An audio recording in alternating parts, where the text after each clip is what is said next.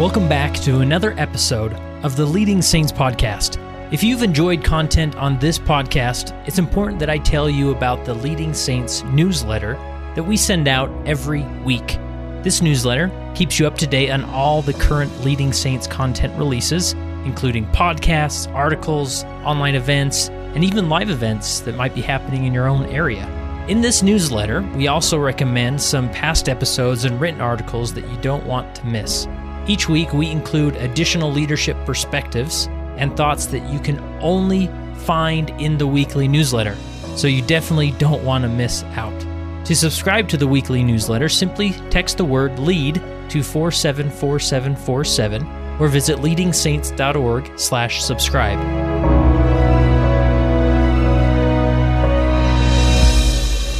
Hi, I'm Steve Morrison from Sandy, Utah, and I currently serve as a bishop there. And Leading Saints has been a big benefit to me in my calling and previous callings as well to help me better understand how I can serve the members of my ward.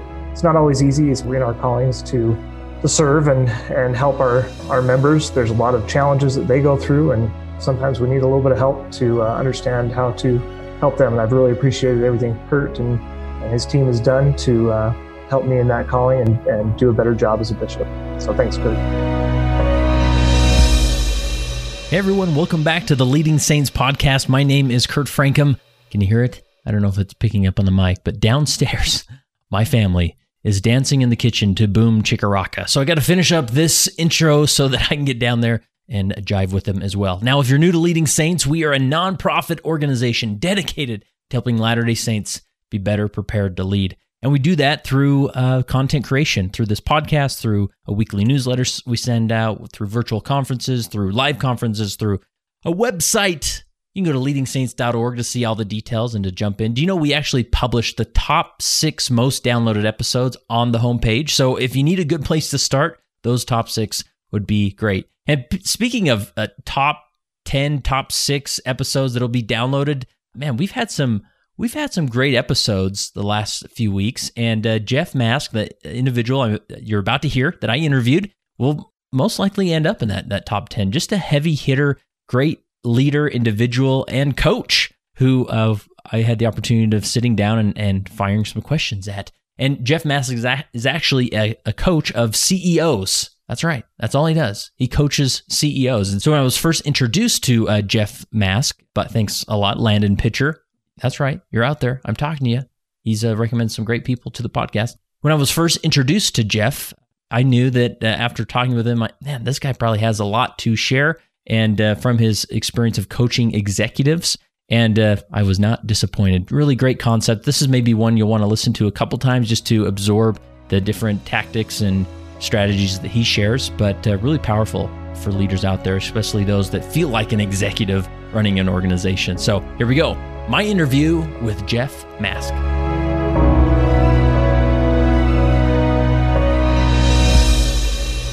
Today I have the opportunity to sit down in person. That doesn't happen very often with Jeff Mask. How are you, Jeff? We're doing great. I'm happy to be here. Cool. So we were connected through, we got to give Landon a shout out because he's recommended a few guests, and most people don't even know who Landon is, but he's a bishop in Lehigh and he's a listener, and he recommended that we connect, and we've had a great conversation, and which led to this conversation. So give us a short introduction to you. What do people need to know about Jeff? That I love people, and I love Landon. He was great connecting us. I've loved your podcast, and I believe I'm on this planet to help invite more people to come into Christ. That's awesome. And whatever medium I have to do that, that's why I exist. And so when people ask you what you do for a living, what do you say? Well, I coach CEOs to help them confidently grow their business without losing their soul. Nice. Which then makes people go, what are you talking about? But too often I've seen businesses succeed and business leaders succeed in spite of what is most important to them. And frankly, a few years ago, I had a really strong impression to change what I was doing. And the clear thought came to me, too many businesses succeed at the expense of families, and I'm not okay with that. Yeah. And I thought, neither am I. Yeah. And so I thought, well, what can I do to help with that? And here I am. Yeah. And I mean, it would seem like to coach CEOs, you have to be like a CEO many times over. But I mean, what was your career path to coaching CEOs? Yeah, great question. I had never been an official CEO. And so for sure, there was some doubt and imposter syndrome of who am I to do this? Yeah.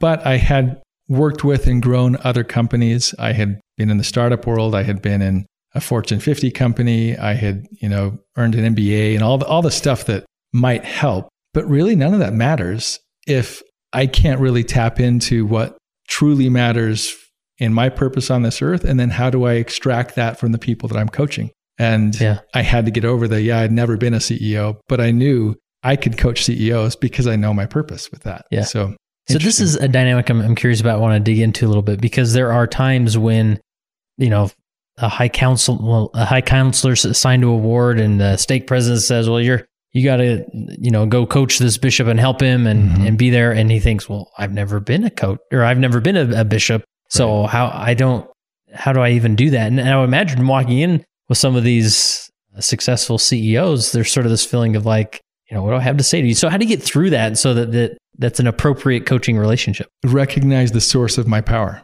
and that it's God.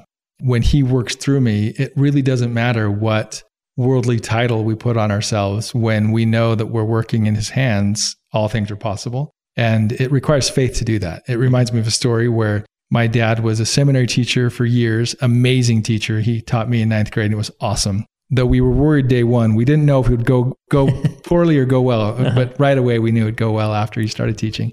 Anyway, he was called to be a mission president and was called to talk to bishops and stake presidents as well. And he's like, I've never been a bishop or stake president, but he realized he knew his mantle, he knew his calling, he knew his keys, and he relied on the Lord to do that. And it's the same thing in a ward. It's the same thing in a work setting in many regards, because in my mind, everything's spiritual and the Lord wants us to all grow closer to him. So lean on him and figure it out. And do you have any routines or practices, reading or things you do to just help keep your skill set sharp there? I mean, because I appreciate that, just sort of stepping into that confidence, relying on the Lord. But then the day, sometimes it may not have anything to draw upon, right? For sure. Yeah. So I knew I'd be coaching CEOs more than 15 years ago when I was with my brother, who was the CEO of a company that we were growing together.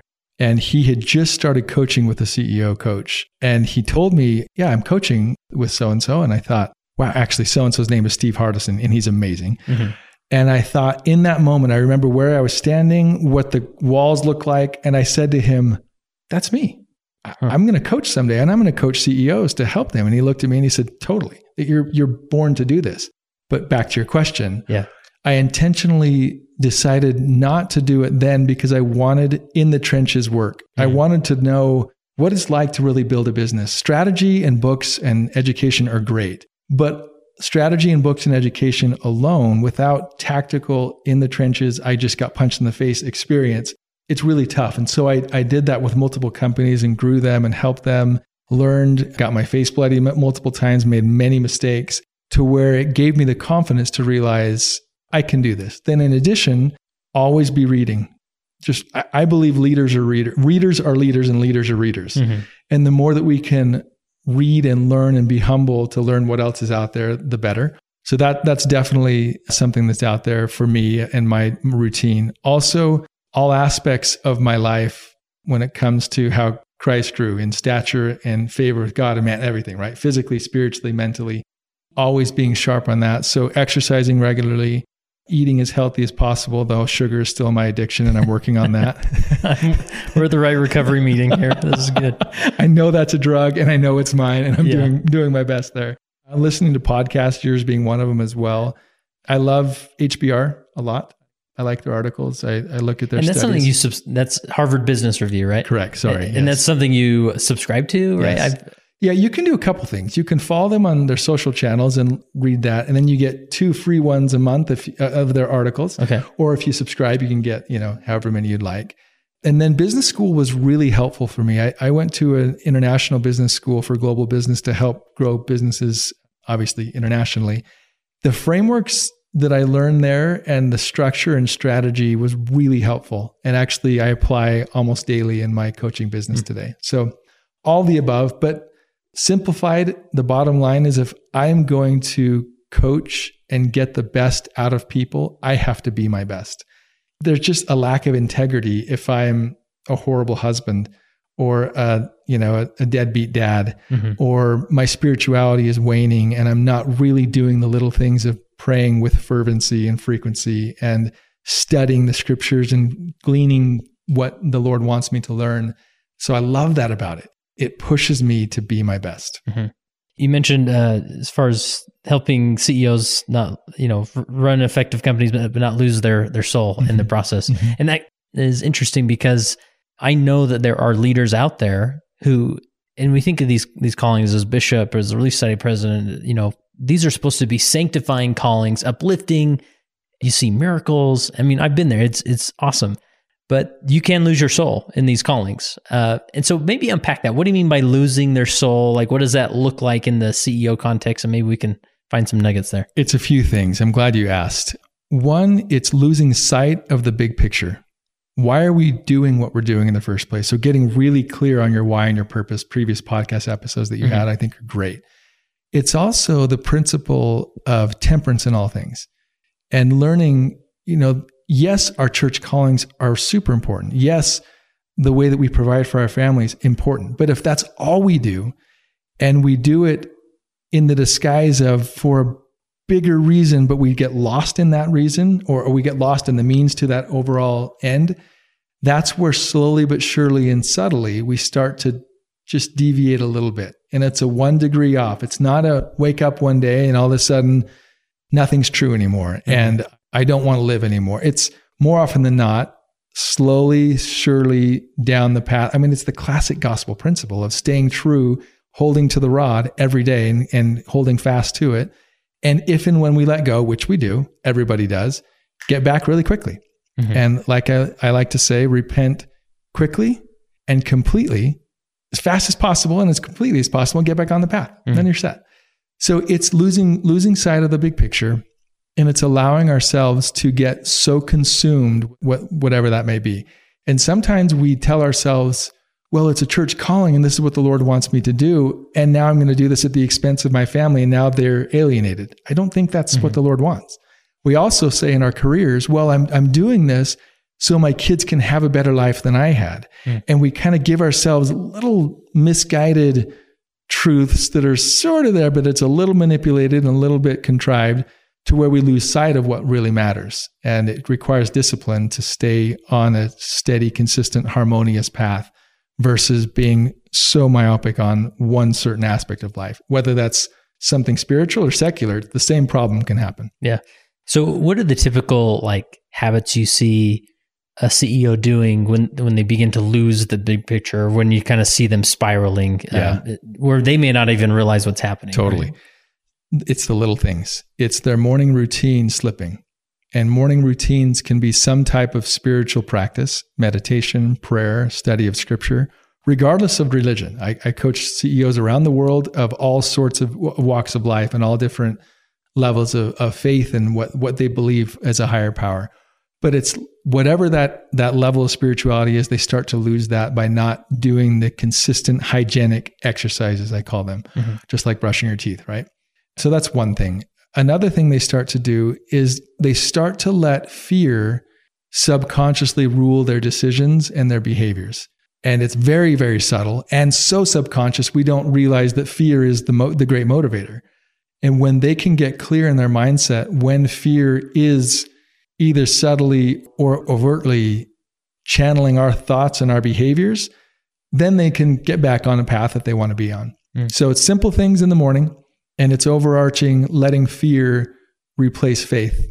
But when faith can be the more powerful motivator and even deeper love, when those two things are in check, more often than not, that gives them the guardrails left and right to stay on a steady path. Yeah.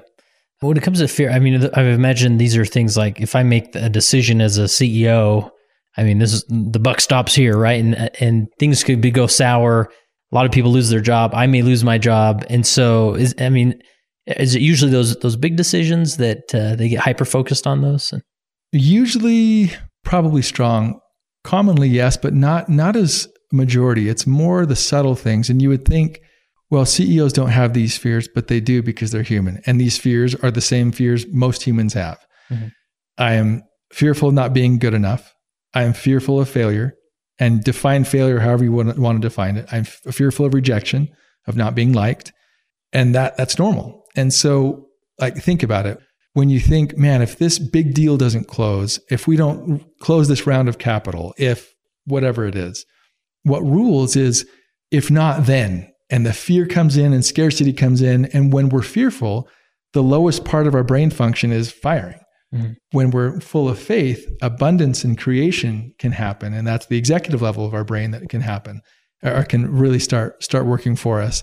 And so fear starts to get really unruly. And you would think, well, as a CEO, you're not fearful of failure. Actually, more often than not, that's why they've attained the success they've had, because they don't want to fail. And they were either really smart in school or got made fun of a lot.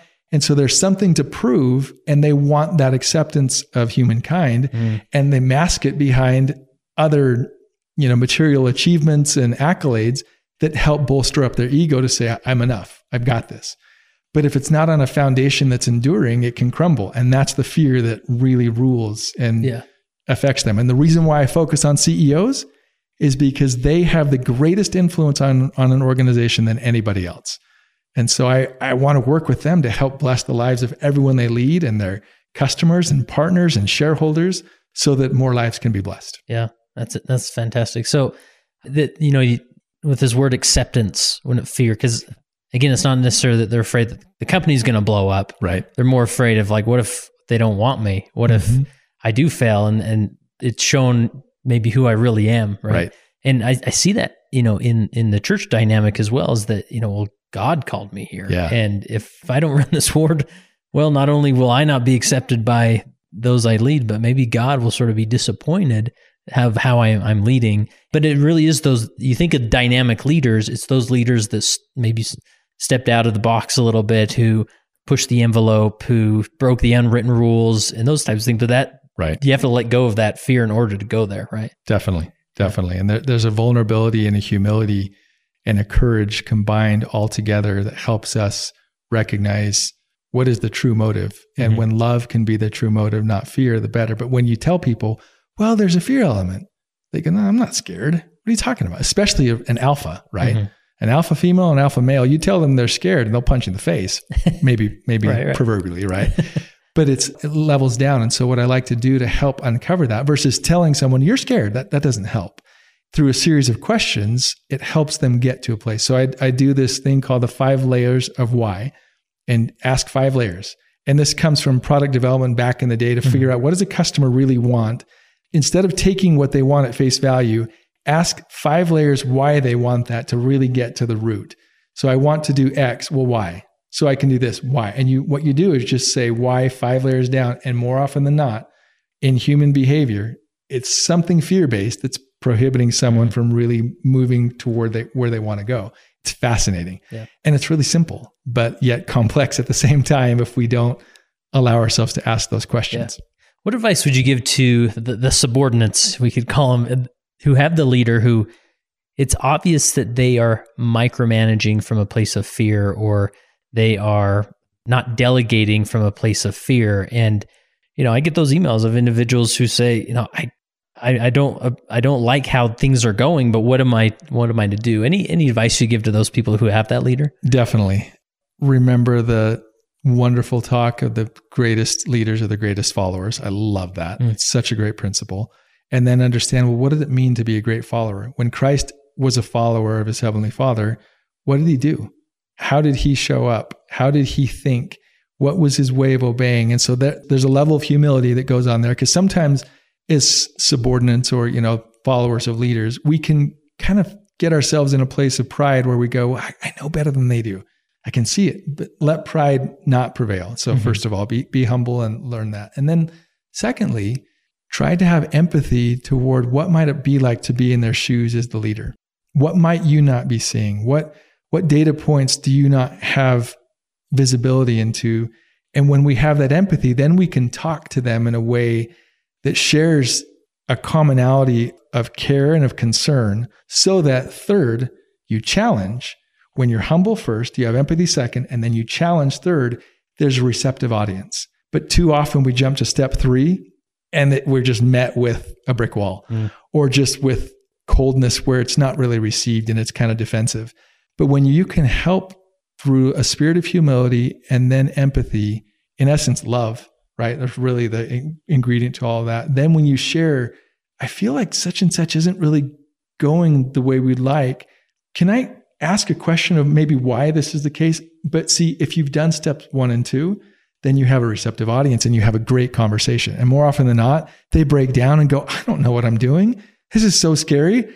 But too often as humans, we don't like to admit that we don't have it all figured out and that we have no clue. Yeah. The truth is none of us has it all figured out and we don't have a clue, and that's okay. Yeah. So I'd say, again, overwhelming humility, empathy and love for the person, and then challenge to get to a next place with questions. I think questions are a better place versus, I think it should be that and demanding.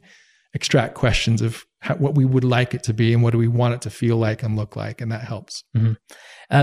When you do see that leader, that CEO slip into that fear state, I mean, how do you get them out of that? And maybe it's several sessions before it happens, but like, where do you even begin to? Because I know there's leaders listening who are like, I am sort of acting from this place of fear, but I don't know, what am I supposed to do about it? Right. It depends on each person and each scenario. Sometimes it's right away. We just have to do a knee-jerk pattern interrupt, something to get them. Other times it's slowly but surely and steadily, depending on the situation and the urgency and severity of what's going on. But overarching, there's a 3 R's that I coach in mindset to help people through it. And it's these steps. If you're listening, write this down. If you're driving, don't. But these 3 help a ton. 1 is recognition. You recognize when you're off, when you're just feeling your energy a little different. You're scarce, you're fearful, you're hungry, you're tired, whatever that may be. But when we recognize it, I believe that's 80% of the battle. Because as you mentioned, sometimes you can be spinning in fear, not even realizing it. And so how do you do that? Well, how happy am I right now? How fulfilled am I? How energetic am I?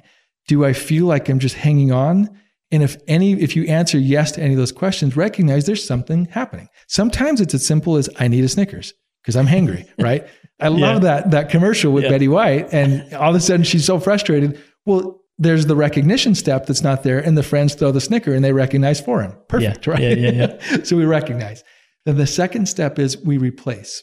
We intentionally replace the fear, the scarcity, the hunger, the need to be liked, whatever it is, with something powerful and positive, something faith promoting. It could be a scripture. It could be a clear I am statement of your pure, true identity. It can be a verse of your favorite hymn, whatever it is. Then the third step comes to to recite. And what I mean by that is you actually recite your replacement statement out loud. Why? Because depending on the study you look at, the spoken word is 10 to 50 times more powerful than what we think. The problem is we're thinking on average 50,000 thoughts a day. We don't speak that much. And so our mathematical ratios are already a little bit off.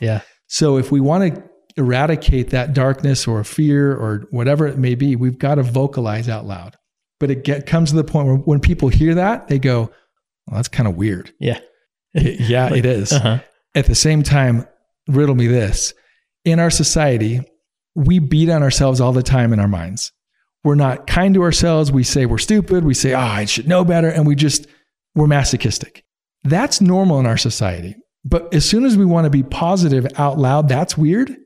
I think we need to check what's normal in society, in my opinion, and maybe push the envelope a little bit of what's normal to help us get to a place of much more positivity and power and faith to go help and lift and inspire other people. Because if we can't do that for ourselves, we can't lead other people. No, I love those 3 R's because they're so simple. It's like everybody could do it, but it's like, why didn't I think of that? Of course.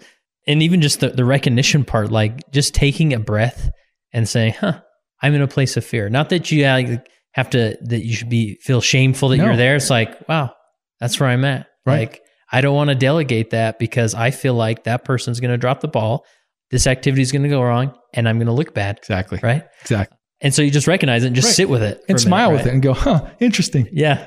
And like the recent podcast you had of on Saturday, what is it that you do before you just let Saturday be? Yeah. And when sometimes you're just frustrated, sometimes you're down, and it's okay in that whole process versus, no, I'm not supposed to do that. I'm a leader. No, it's okay. You try to run towards Sunday. Yeah, exactly. Just let it be. Yeah. And there are times where it's okay to be frustrated or fearful, but acknowledging it is the key, because too often our subconscious just kind of pushes it to the side and buries it really deep, and we don't even realize it's going on. Yeah. This concept of a replacement statement, what's maybe an example of a replacement statement a CEO may use? I love it. One of my clients, his replacement statement is, I am the CEO of $1 billion company. And his company right now is at about 50 million. So he just lives into a future and realizes, okay, what needs to be true in order for me to live into that future? And it grounds him. Mine is I have a couple scriptures. When I was in Argentina, it was a particular hymn that anytime any impure thought came, anytime there was pornography on the street, I would go right to that hymn. And that was my replacement exercise, to just get the darkness out and to not let that thought be on the stage too long, right?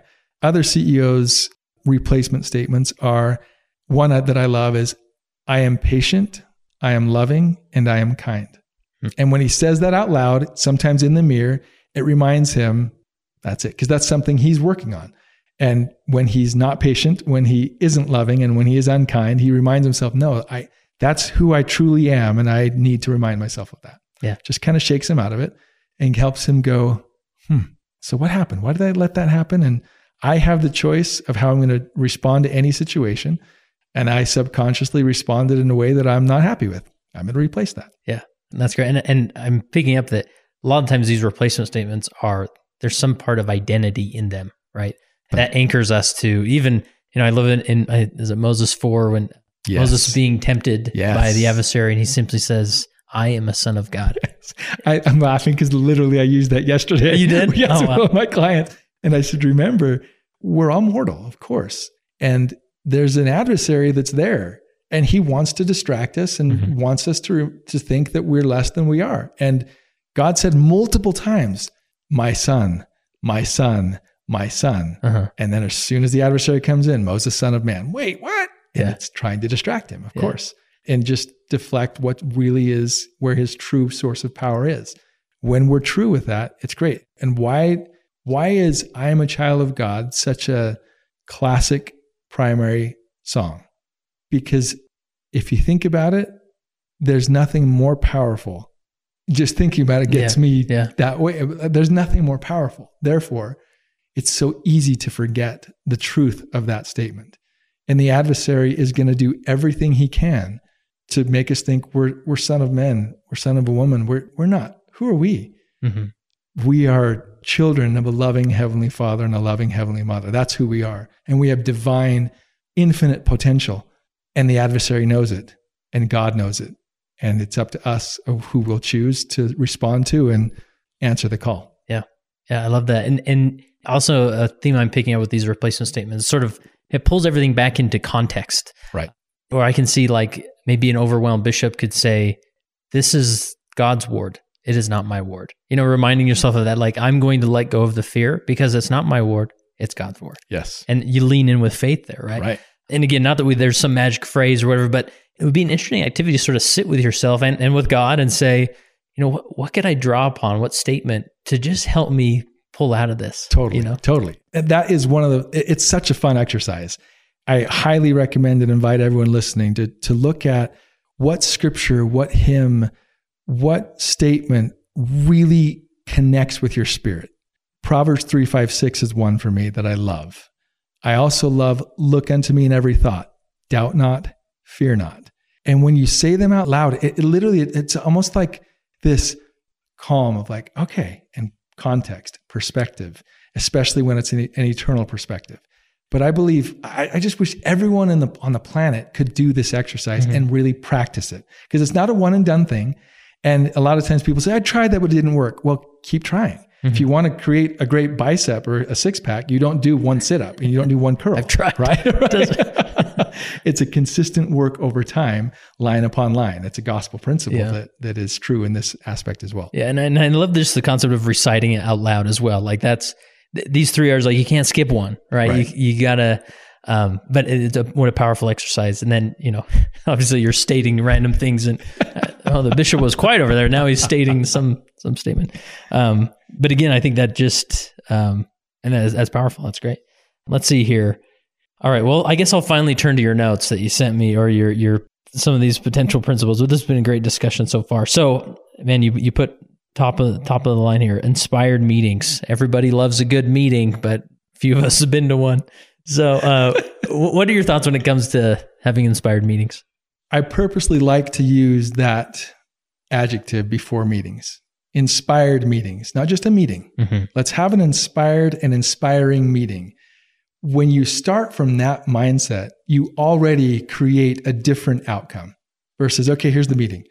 And, the joke is the best meetings are no meetings, or, if I have to have a meeting, it's the worst. But in the church, when we're working and coordinating, meetings are necessary. Mm-hmm. We find that. But if they're going to be necessary, why not create an environment with meetings that literally transforms people?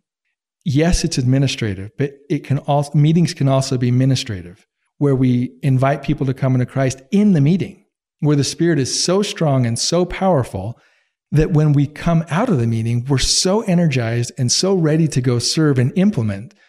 We just can't wait. Mm-hmm. Versus, I'm so glad that's over. I'm starving. Now I'm going to go finally get out of my Sunday clothes and I'm going to go watch TV, or I'm going to be with my kids, whatever it is, right? Yeah. And so the first step is frame the meeting from a place of inspiration and declare this is going to be a revelatory experience. The same way Elder Bednar did years ago, of realizing anytime you're in any meeting, tell yourself this will and can be a revelatory experience, but it requires me to prepare accordingly beforehand, and then ask the Lord during, what do I need to learn and how can I be a servant of you? And then go for it. Same thing with meetings. So as the leader, think, how can this be a revelatory experience and an inspiring meeting? Then mix it up. Too often, that's step 3. Second step is get clear on what is the purpose of the meeting and organize that accordingly, because there are some leaders that are much more fluid with time. Mm-hmm. They're much more fluid with topics. Those that are fixed in time and are much more rigid with schedules, agendas, they go crazy if their leader is fluid with time. Yeah, and these are maybe the leaders as the 2-hour council meeting. Correct. Or whatever, right? Correct, yeah. Yes. So understand the purpose and what the agenda looks like. Then let me stop you there with purpose. Like, people hear that and it's like, but the application sometimes misses. Like, how would you coach somebody through recognizing the purpose of a meeting? Because a lot of teams are like, well, Word Council, we're here because the handbook says we should, and we're going to talk about people. So here we go. Yeah. How do we get there? Thank you for saying that, because too often the purpose becomes the checkbox. Mm-hmm. We had the meeting done. Mm-hmm. But if we define the purpose of this is to, typically it's going back to the purpose of the ward.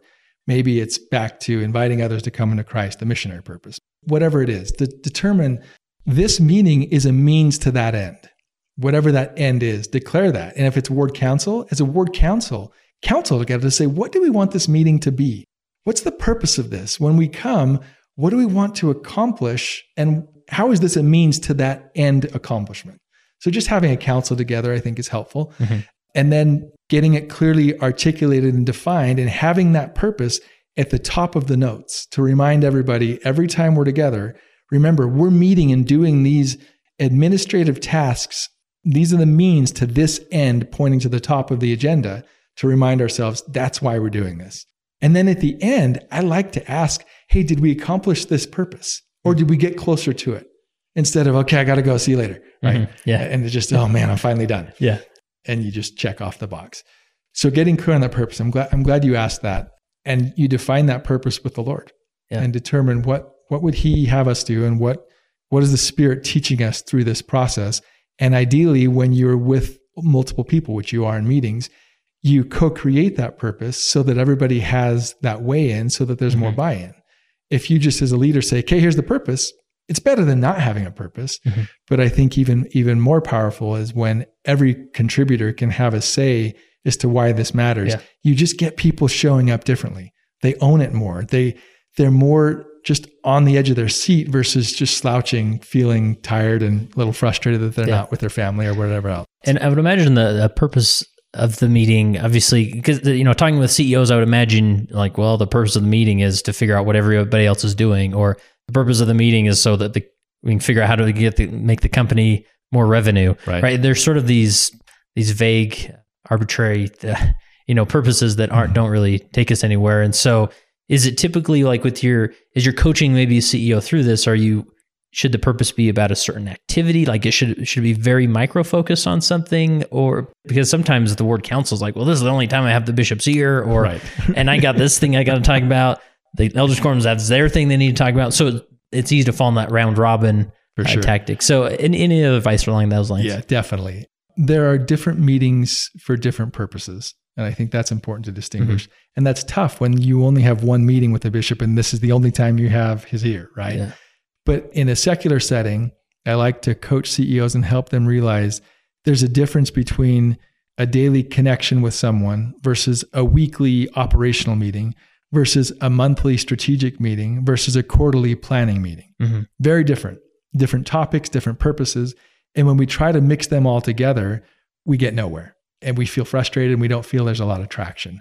There's a great author and business leader out there named Patrick Lencioni that teaches this really well. I really like his stuff. He teaches the concept of meetings really well, in my opinion, and there are different purposes for different meetings.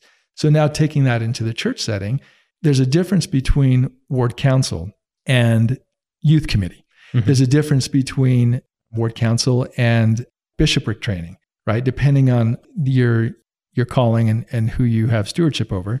But understanding what that purpose is for that meeting, I think, is important, and realizing different meetings have different purposes versus trying to cram it all into one particular meeting. Because some are much more about, think about it. There's a reason why there's a welfare meeting.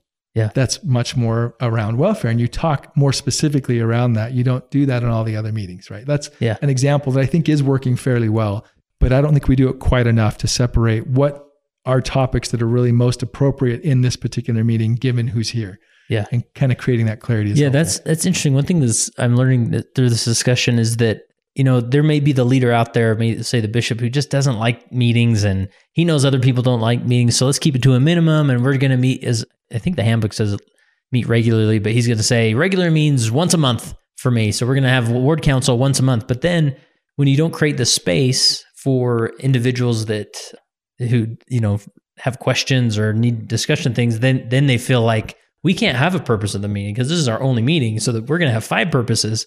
And so that may be you have 4 ward councils during a month, but each one has a very different purpose and focus that gives space for these things to be digested, talked about, revelation to be received, and so forth. Yeah, you nailed it. And it goes back to how we first started this part of the topic, and that is the modifier, inspiring meetings. Mm-hmm.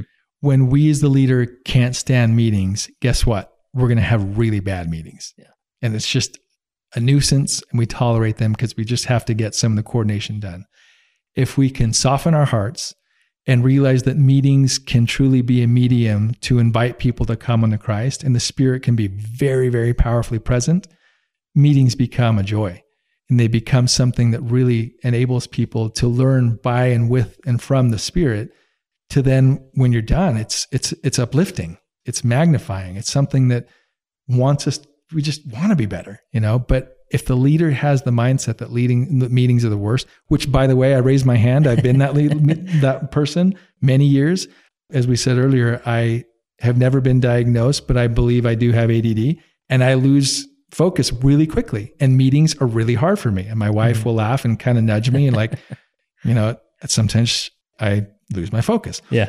But when I switched my mindset around leading meetings, that it's inspiring people and inviting them to come into Christ, I had a totally different awakening, and I repented of that thought and of that feeling. And since I've been in meetings and led different meetings, it's a really powerful, joyful experience that I thought I would never say that. Yeah. Because I want to just go get the work done. I don't want to talk about it. Yeah. And this sort of relates to the 3 R's concept, is like when you walk into a meeting, especially as the leader, like kicking off the meeting with first recognizing what this meeting is. Like, I want this meeting to be an inspired meeting, right?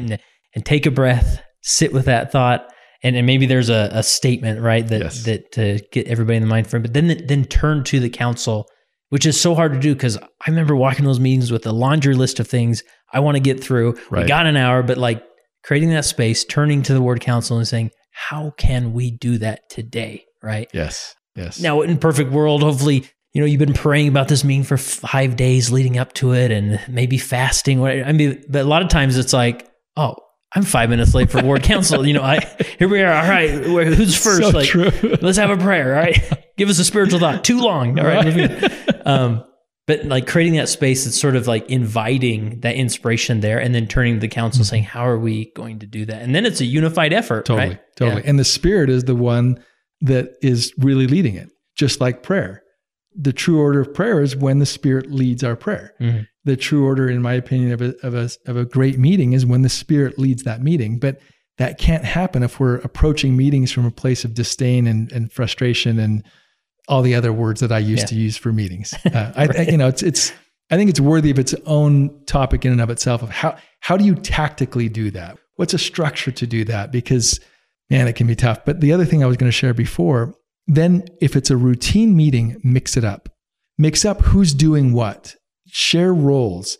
Let some other people lead sometimes. Let them coordinate a particular aspect. Otherwise, you just kind of get in your rut and in your lane and you sit. And we become creatures of habit and it's the same old. But when you have someone who's maybe a timekeeper or someone who is in charge of, for this month, what's the spiritual thought and theme we want around that, just kind of, everyone has genius. Try and find the genius of everybody in that room and then spread the love.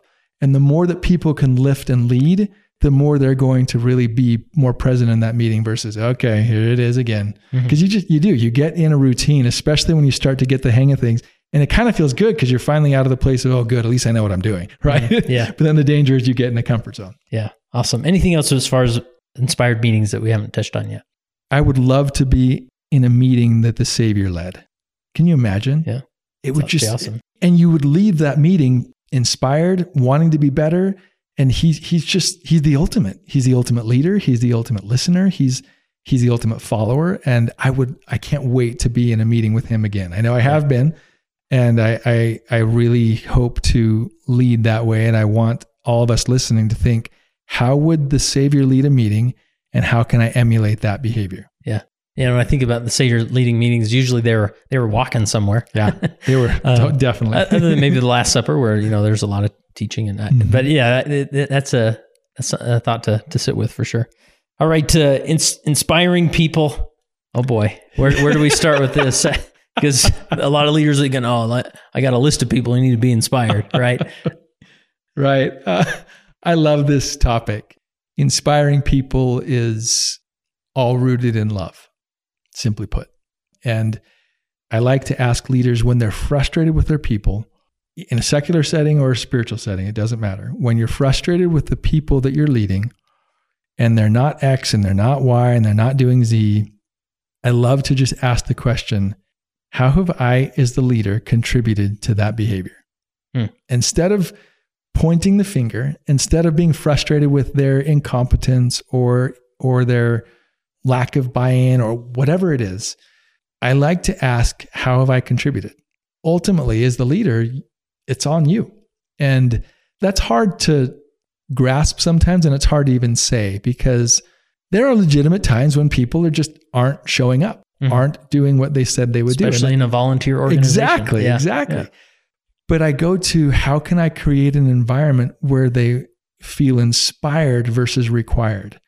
How can I help them want to versus have to? And it comes down to love for that individual of what truly motivates and inspires them. And don't assume that we know what that is. When we really understand what makes someone tick, the more that we can lead and inspire. And a mantra that I've loved to live with for the last many decades is, if I don't like someone, I don't know them well enough yet. And it's a simplified version of other quotes that are out there, but I'm a very simple person. Yeah. I can remember this. But anytime that I've been bothered by someone, I have to stop and go, I don't know their story well enough yet. And as soon as I spend the time to really understand who they are and they feel heard and they feel cared for and cared about, then I go, oh, that's why you respond this way, because as a kid, X, Y, and Z happened to you. Oh, and then I have total empathy and love, and it's all good. And I just kind of let it, gloss over, versus getting really frustrated and stuck on, why do they do that? Why do they say they'll do this, but then they don't? Yeah. Well, because they're really scared of letting anybody down. So they're going to say they'll say yes to everybody. Yeah. And then they let everybody down in this vicious cycle.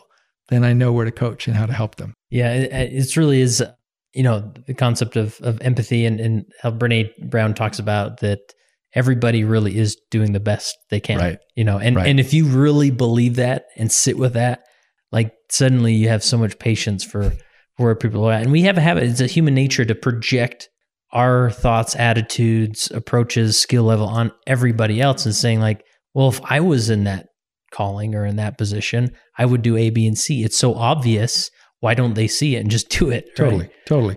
I had a leader that I worked with one time. His name is Garrett. He was amazing at getting to know the deep story of everyone on his team. And people would always say, how does he get people to do what they do? And how do they work longer hours? And how do they always hit their goals? And his way of leading is just so, let's just call it weird. It's just weird. What does he do? And all he would do is, well, I shouldn't say all, but what he, as if it wasn't very much, but what he would do was get really clear on what truly motivated that individual, what made them tick, where were they going and why, and then ask their permission to hold them accountable to get to that destination. And they loved it because they knew he cared about their need, and he would do all sorts of things that were totally atypical, totally off the wall, but in a way that the person knew, man, he's got my back. And so when it was time to level up the numbers or do something new, honestly, he would speak and he'd say jump and they'd say how high, the classic cliche. I've never seen anyone do it like this person. Wow. Why? Because he learned how to love each person individually, because love is a very individual language. It's why the Savior is so masterful at it.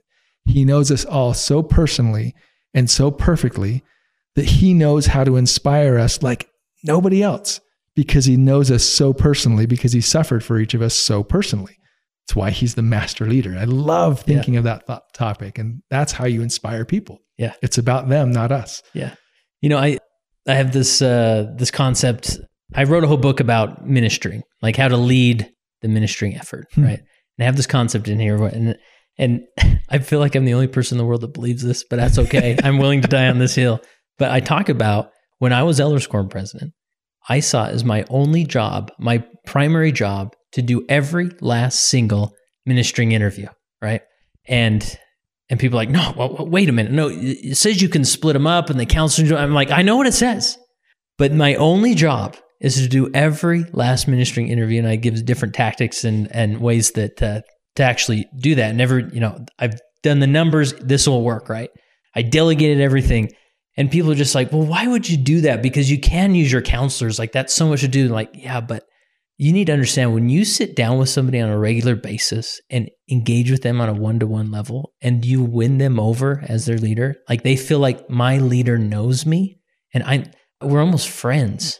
Like that will do more for your leadership than anything. I mean, you're looking for motivation, inspiration, like it's right there, like getting to the point where you've heard their story, you've cried with them, right? And I remember I did this back when I was the high priest group leader, way back when that was a thing.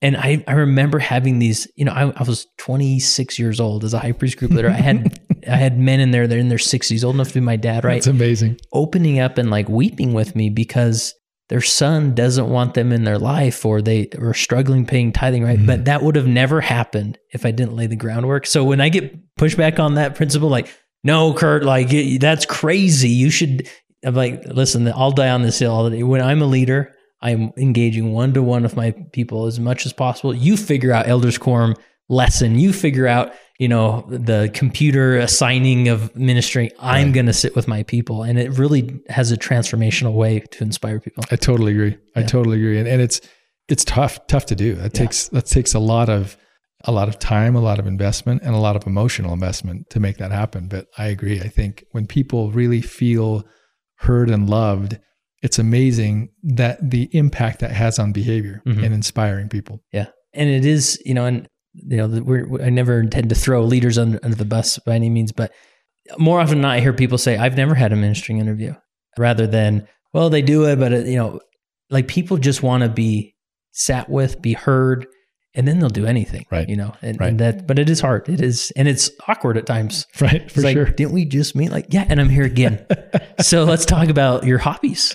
All right, and it's awesome for sure. Anything else as far as with inspiring people? You mentioned, leading out of fear, duty, or love. How to skip fear and duty and lead with love. I mean, you maybe touched on that, but yeah, we did a little bit. But those are the three ultimate motivators in that order: fear, and then duty, and then love. And the clearer we can get on our true motive and the faster we can get to love and skipping fear and duty, the better. Yeah. And I think in the church, duty is more often than not, if we were to break those up in percentage wise, I would say duty's probably 60% and fear is maybe 15%. And love ideally is maybe 25%. Like and maybe I'm off. That's how a leader typically approaches leading. Is typically that okay? Uh-huh. And that's just from my perspective. Yeah. I'm in no way saying that's accurate. Yeah. Because I just, and you can hear it in language. You can hear it in behavior. And you may have just said, did you just hear behavior? Yes, you can hear behavior. Mm-hmm. There's, you listen with your ears, but mostly you listen with your eyes and with your heart. And when we can listen to behavior from a place of what's the motive happening here, just watch. And when we do, very often it's, we got to get this done because there's a lot of duty and, well, I was told I need to get this done. And so here I am. And, I'm being faithful, and I'm not knocking that. I mean, we're doing it and mm-hmm. we're getting paid nothing monetarily. And it is a volunteer organization. But as soon as we can find where love can be the motivator in any task, in any meeting, in any administrative responsibility that we have, the better. That is the ultimate driver. That's sustainable. That is enriching. That's nourishing. That is energizing, because it's all about love for whom? For the Savior, Jesus Christ. Mm-hmm. And when that is our ultimate motive in leading, it's awesome. Yeah. And we don't get as tired. And we get a little bit more energized. But when it's out of duty and out of fear, that's where we get really broken down. We get super exhausted. Sundays become just more than we can bear because we're just back to back administering. And when love is at the pure core, it can be more energizing. I'm not saying you still won't be tired. Right. I think you might be, but I would contest that I think you're going to be much more energized and happy when love is the ultimate motive in everything that we do. Yeah. Yeah. And I love that, sort of using it as a model of sort of analyzing where you're at, what you're feeling as a leader at the end of a Sunday. Yeah. Or, at the end of a busy season or whatever, and seeing that thing, okay, I feel this way. And does that reflect anything of how I'm leading? Is it out of duty? Is it out of fear? Or is it more love? And maybe I can adjust that a little bit. But then, I mean, like you said, fear's strong. I mean, definitely. It dominates. Definitely. Sure. The Helaman principle. I'm sure that just wrap this up in a few minutes, would you, Jeff? So what's the Helaman principle? Well, the Helaman principle, I call that in leading the youth in this day and age. I guess always, but in particular in the battalion that President Nelson has created and led masterfully. Mm-hmm. I love him. I love when he inspires and invites us to literally stand and to be a part of this battalion and to be a part of the restoration this way and be a part of just gathering Israel. I think it's amazing. I think where adults can miss the mark sometimes with youth is not viewing the youth the way that Helaman saw the youth. And if you look at Helaman, how he operated in Alma, and in particular chapter 56, and how he led the stripling warriors, I've looked at this many, many, many times, and I love these statistics. I'm kind of a geek with numbers, and that's okay. And I did statistics with the scriptures. He refers to the stripling warriors, from my knowledge, 22 different times. Every time that he refers to them, he never once says kids, children, boys. He has a vision of them and for them. And you can see it in his language. Of the 22 times, 12 times he calls them sons. And then 9 times he calls them young men. 4 times he calls them men. And 1 time he calls them stripling warriors. Actually, he doesn't say stripling warriors. He says stripling Ammonites. And we have, as a culture, called them stripling warriors, right? Yeah. And they're called warriors in other places. I think it's fascinating. And the more that I've led youth and the more that I've tried to implement that, I've really questioned and pondered and prayed, what's happening here? And I believe what's happening is he's not seeing kids. He's not seeing boys, though they were. He's seeing husbands and fathers. He's seeing community members. He's seeing valiant sons of God. And he therefore speaks to them that way. He thinks of them that way. He speaks to them that way. He prays about them that way. And therefore he leads them that way. And what happens? They rise. They rise to the occasion every time because of his vision and his love for them versus, oh, well, they're not quite capable. They're kids. How often do we talk about the youth as saying the kids? All the time. It happens all the time. Yeah, even in young single adult wards. Right, it's like exactly. Those kids, like, no, he's 27 years old. Right. And when we view them that way, we're going to get them that way. And this was no truer for me than when I was a scoutmaster for years, which I loved. And if any of my scouts are listening right now, you know I love you. I do. I truly do. And what I learned was when they led and I advised, it worked. But too often as adults, we say, they're 12. They're 13. They can't do that. They're just not capable. Mm-hmm. And I would say, you're right. But if we say they are capable, then we're right. And so what I had to do over time was realize I have to think of them that way. And literally, I would envision them. Man, every time I think of this, I get emotional. I would envision them on the streets of Bogota or in Boise or being husbands and fathers. And I would see them 10 years in the future. And when I would pray about them that way and then ask the Lord to help me see them that way, I spoke to them differently. And I tried the Helaman principle over and over, starting with my thoughts and with my language. And then as I talked to them and we would talk about where we were going and what we were going to accomplish, and we would delegate, they rose to the occasion every time.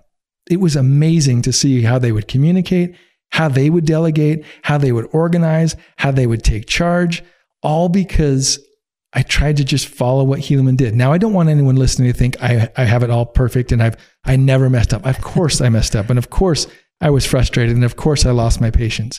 But when it went the best is when I followed the Helaman principle and viewed them for who they could become and saw them the way the Lord could see them, and then spoke to them accordingly and just let language create a future that they just naturally stepped into because they were totally capable, the exact same way the stripling warriors did with Helaman. And look at it. Go look at the scriptures in Alma 56 and 57 and notice how he talks about them. It's amazing. And you can just feel his love and his respect and admiration for them. It's no question why they created the miracles that they did, because they had a leader who saw them the way God sees them. Yeah. That's awesome. I mean, I think there's maybe a future podcast episode where we can dig into that, but love that. That's awesome. Anything else we're missing before I ask you a few more questions? Any principle or thought that's come to mind that? I think it's important that as leaders, we recognize nobody has it figured out. And to feel that you are incapable at times, to feel beneath the call, that's normal. We just don't talk about it. And we just kind of put on a front, especially in the church, that, that's all good. I've got it figured out. No, you don't. And it's okay.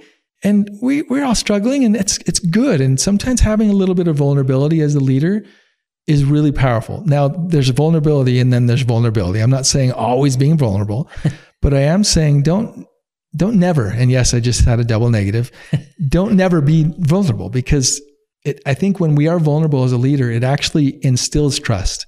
It doesn't repel trust. And when there's more trust in the room, we can all lean into being the best version of ourselves because of the principle of humility that comes with that. That's interesting, because I imagine, working with CEOs, when you get to the level of CEO, you kind of feel like, well, I don't think I need a coach. But as you've probably seen every day, that they really do need a coach. Right? Definitely. And in my opinion, the most powerful CEOs are the ones that combine humility with courage and with vision to always get better, always grow. And there are some CEOs who say, I don't need a coach. And if someone has a coach, they're weak. And there are other CEOs who say, in order to continue to maintain and sustain the energy and the vision that I have and to get to where I need to go, I need someone to hold me accountable. I need someone to help me. And of course, the latter is the client that I attract and I work with. The former, I say, I love you. And in time, maybe we'll work together. But if not right now, because that's just not helpful for anybody. So I'm curious, being an executive coach, like obviously a stake president is put in a position where he has to sort of coach bishops, or a bishop is put in place where he's coaching Relief Society presidents, Elders Quorum presidents. And I realize this probably deserves its own 60-minute episode, but give us some hard and fast rules, or if you were in an elevator with a bishop and you just needed to give him some quick advice as far as how to coach another leader, because it's easy to fall into the, well, this is what I did, so maybe you should do what I did, right? But any advice there on how to be a good coach? Definitely. See the infinite worth and value of the individual that you're working with and talking to, and make it a game to extract that genius. Because it's all in them. All of it is. And we are all divine, and we have divine potential and opportunity. Too often we don't see it. We see it in others way easier than we see in ourselves. And so I believe the role of a coach, spiritually or secularly, is to extract that divine genius and greatness of that person through inspired questions, through love unfeigned, through patience, through all the Christ-like attributes. I love Preach My Gospel chapter 6, like really tap into that and find where those are in each person, because they are. And there's a reason why in missionary work, we are counseled and coached and taught how to ask inspired questions, because the Spirit is the greatest teacher. And all the Spirit's doing is bringing to our remembrance the divinity from within. Yeah. And that's, to me, what coaching is. I love that. I love that. Because we can kind of get in the greenie mentality, like, there's a brand new bishop, like I need to really help him and sort of download his information, but to make it a game of extracting the genius that's in him. And, that just further instills confidence, so that they need less coaching or less, prescription from you as the higher up leader, because they start to believe in that genius. Totally. And they rely on the source of their power. Yeah. Not on the source of humankind. Although helpful, don't get me wrong. There are things that we can help as human beings, but man, we all have this amazing coach from within, the Holy Ghost, and having the gift of the Holy Ghost with us, and knowing that the Godhead is behind us and with us. That's the true art, I believe, of coaching and helping people see that, because their confidence is stronger. They're able to really work through and going through the 3 R's. You better believe they'll be able to do that all the time, because it's within them. Yeah. Instead of, oh no, I need to talk to so-and-so because I'm not sure how to do this. Well, ask, inquire, ask inspired questions. It's there. And the Lord and the Spirit will guide you every step of the way through that process. And that's the beauty of, I believe, what the Lord is trying to teach us. Why? Because we're all learning to become God someday anyway. And the sooner we can learn some of these principles, the more we can affect and bless more of His children on this earth. That's the fun of everything. Yeah. And why life, I believe, is such miracle, and why it's just so worth continuing to strive. And when I was diagnosed with cancer years ago, that gave me my true reckoning of, why am I here? What am I doing? And I realized I'm here to invite people to come unto Christ. And any opportunity I have to do that, I will take advantage of that. Ideally, there are many times when I haven't, and I go, dang it, I missed that. But that's what I'm striving for every time. And if anyone who's listening who may feel maybe distant from Christ, I just want to invite you to come closer to Him and do one thing today to grow closer to Him. Maybe watch a YouTube video on the church's website, maybe read a scripture, but man, He's there and He's real, and He loves you and He loves me. And I love trying to be like Him and testifying of Him, that He's real and that He lives and that He loves us. And the more that we can have that personal relationship with Him, the more life is manageable and doable. And then we can lead other people.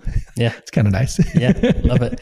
So I have one more question for you, but if there is a CEO listening and wants to get involved with what you do and your coaching, or, I mean, do you really only coach CEOs, or where would you send people, and maybe how would they qualify if they should even reach out to you? Yeah, thank you. I do coach CEOs specifically and exclusively, with this exception. The executives that I coach are executives that CEOs who I'm coaching have said, can you coach so-and-so on my team as well? Oh, okay. Right. So if someone who is an executive leader comes and says, hey, will you coach me? I typically will say no, unless there's something spiritual going on where I feel there's something going on. There's been an exception or two, but for the most part, I purposely and exclusively focus on CEOs for the impact that they have. And then if people are interested or looking, my website is maskprinciples.com. I coach on mindset, action, spirituality, and kindness. Mask Principles. Does that say on your birth certificate as well? No. Your last name is that acronym? There's a story behind that as well. Or jeffmask.com, same place. Uh-huh. But really, I'm not necessarily looking to grow and have more clients. I'm at capacity right now, and I'm happy with that. What I'm looking to do is bless lives in any way that I can. Sometimes that's through coaching. Sometimes that's through a podcast. Sometimes it's through service, whatever it is. Mm-hmm. But I feel blessed to have been given extra chances at life, and I want to make the most of that. And I want to live every moment intentionally and give thanks to Heavenly Father and Jesus Christ for that. And it sounds cliche, but it's true. Yeah. And I'm just grateful to be alive. Awesome. Last question I have for you is, as you've had opportunity to be a leader or to coach leaders, how has being a leader helped you become a better follower of Jesus Christ? Oh, I love that. Going back to the previous answer, when you said, how would a particular follower right now who's not really, keen on how the leader's leading, how would they do that? Those 3 steps I shared were from my personal experience of learning, how can I humbly approach the situation, look in the mirror and see how I can be better, and instead of, well, I know better. And so eradicate pride and let humility reign. Then have empathy of figuring out what might it be like. And so I practiced this all the time. And anytime I was led by a leader that I was bugged with or bugged by or something was happening, I'd ask the question, what might I not be seeing? Because I've led enough to know there's probably data points that I don't see. Be aware of that and be empathetic of that. And then lead through questions as I'm asking. As I did that, that was a really powerful recipe to help any leader that I was following to just create a better leadership experience. Because I believe everybody's a leader. You don't have to have a title to be a leader. And when we can exercise those 3 steps, we can create any outcome in a totally different way versus, well, I'm not the leader. I'm going to throw up my hands. This is frustrating. And then justify why we can just bicker and be frustrated about it versus changing it and being a true change agent in that environment. So I got to do that many times, and I'll continue to. I actually like being a follower. It's really fun. And I found that when you can make following or followership a sport, it becomes amazing. And we lift our leaders when we become amazing followers. And that concludes my interview with Jeff Mask. Sure appreciate his knowledge, his perspective, some of these tactics. The 3 R's. These are simple exercises that once implemented could really make a difference. And I'd love to hear from individuals out there who maybe try some of these things and let me know the impact they had. Jeff is phenomenal. We had a great discussion. Even the discussions after we stop recording are always fantastic. And I hope to involve Jeff in the future. If there's specific questions or concepts that you'd like to hear more from Jeff about, let us know, and we'll make sure he hears about those. Now, if again, like I said, shout out to Landon. This is an episode that came to be because somebody connected me with somebody else. And so if you know of a phenomenal leader, please reach out and go to leadingsaints.org/contact and let me know. I realize many of you listening thinking, well, yeah, I did that and I haven't heard my guy on the podcast yet. And please know that we're actually working on some more systematized approaches to making sure we make room for these many recommendations we've had, but we're always just looking for more, and that would be awesome. So go to leadingsaints.org/contact. And I remind you once again to text the word LEAD to 474747 in order to subscribe to the Leading Saints weekly newsletter.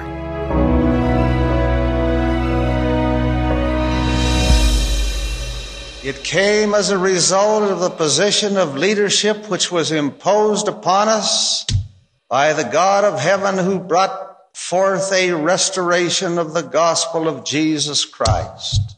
And when the declaration was made concerning the only true and living church upon the face of the earth, we were immediately put in a position of loneliness, the loneliness of leadership, from which we cannot shrink nor run away, and to which we must face up with boldness and courage and ability.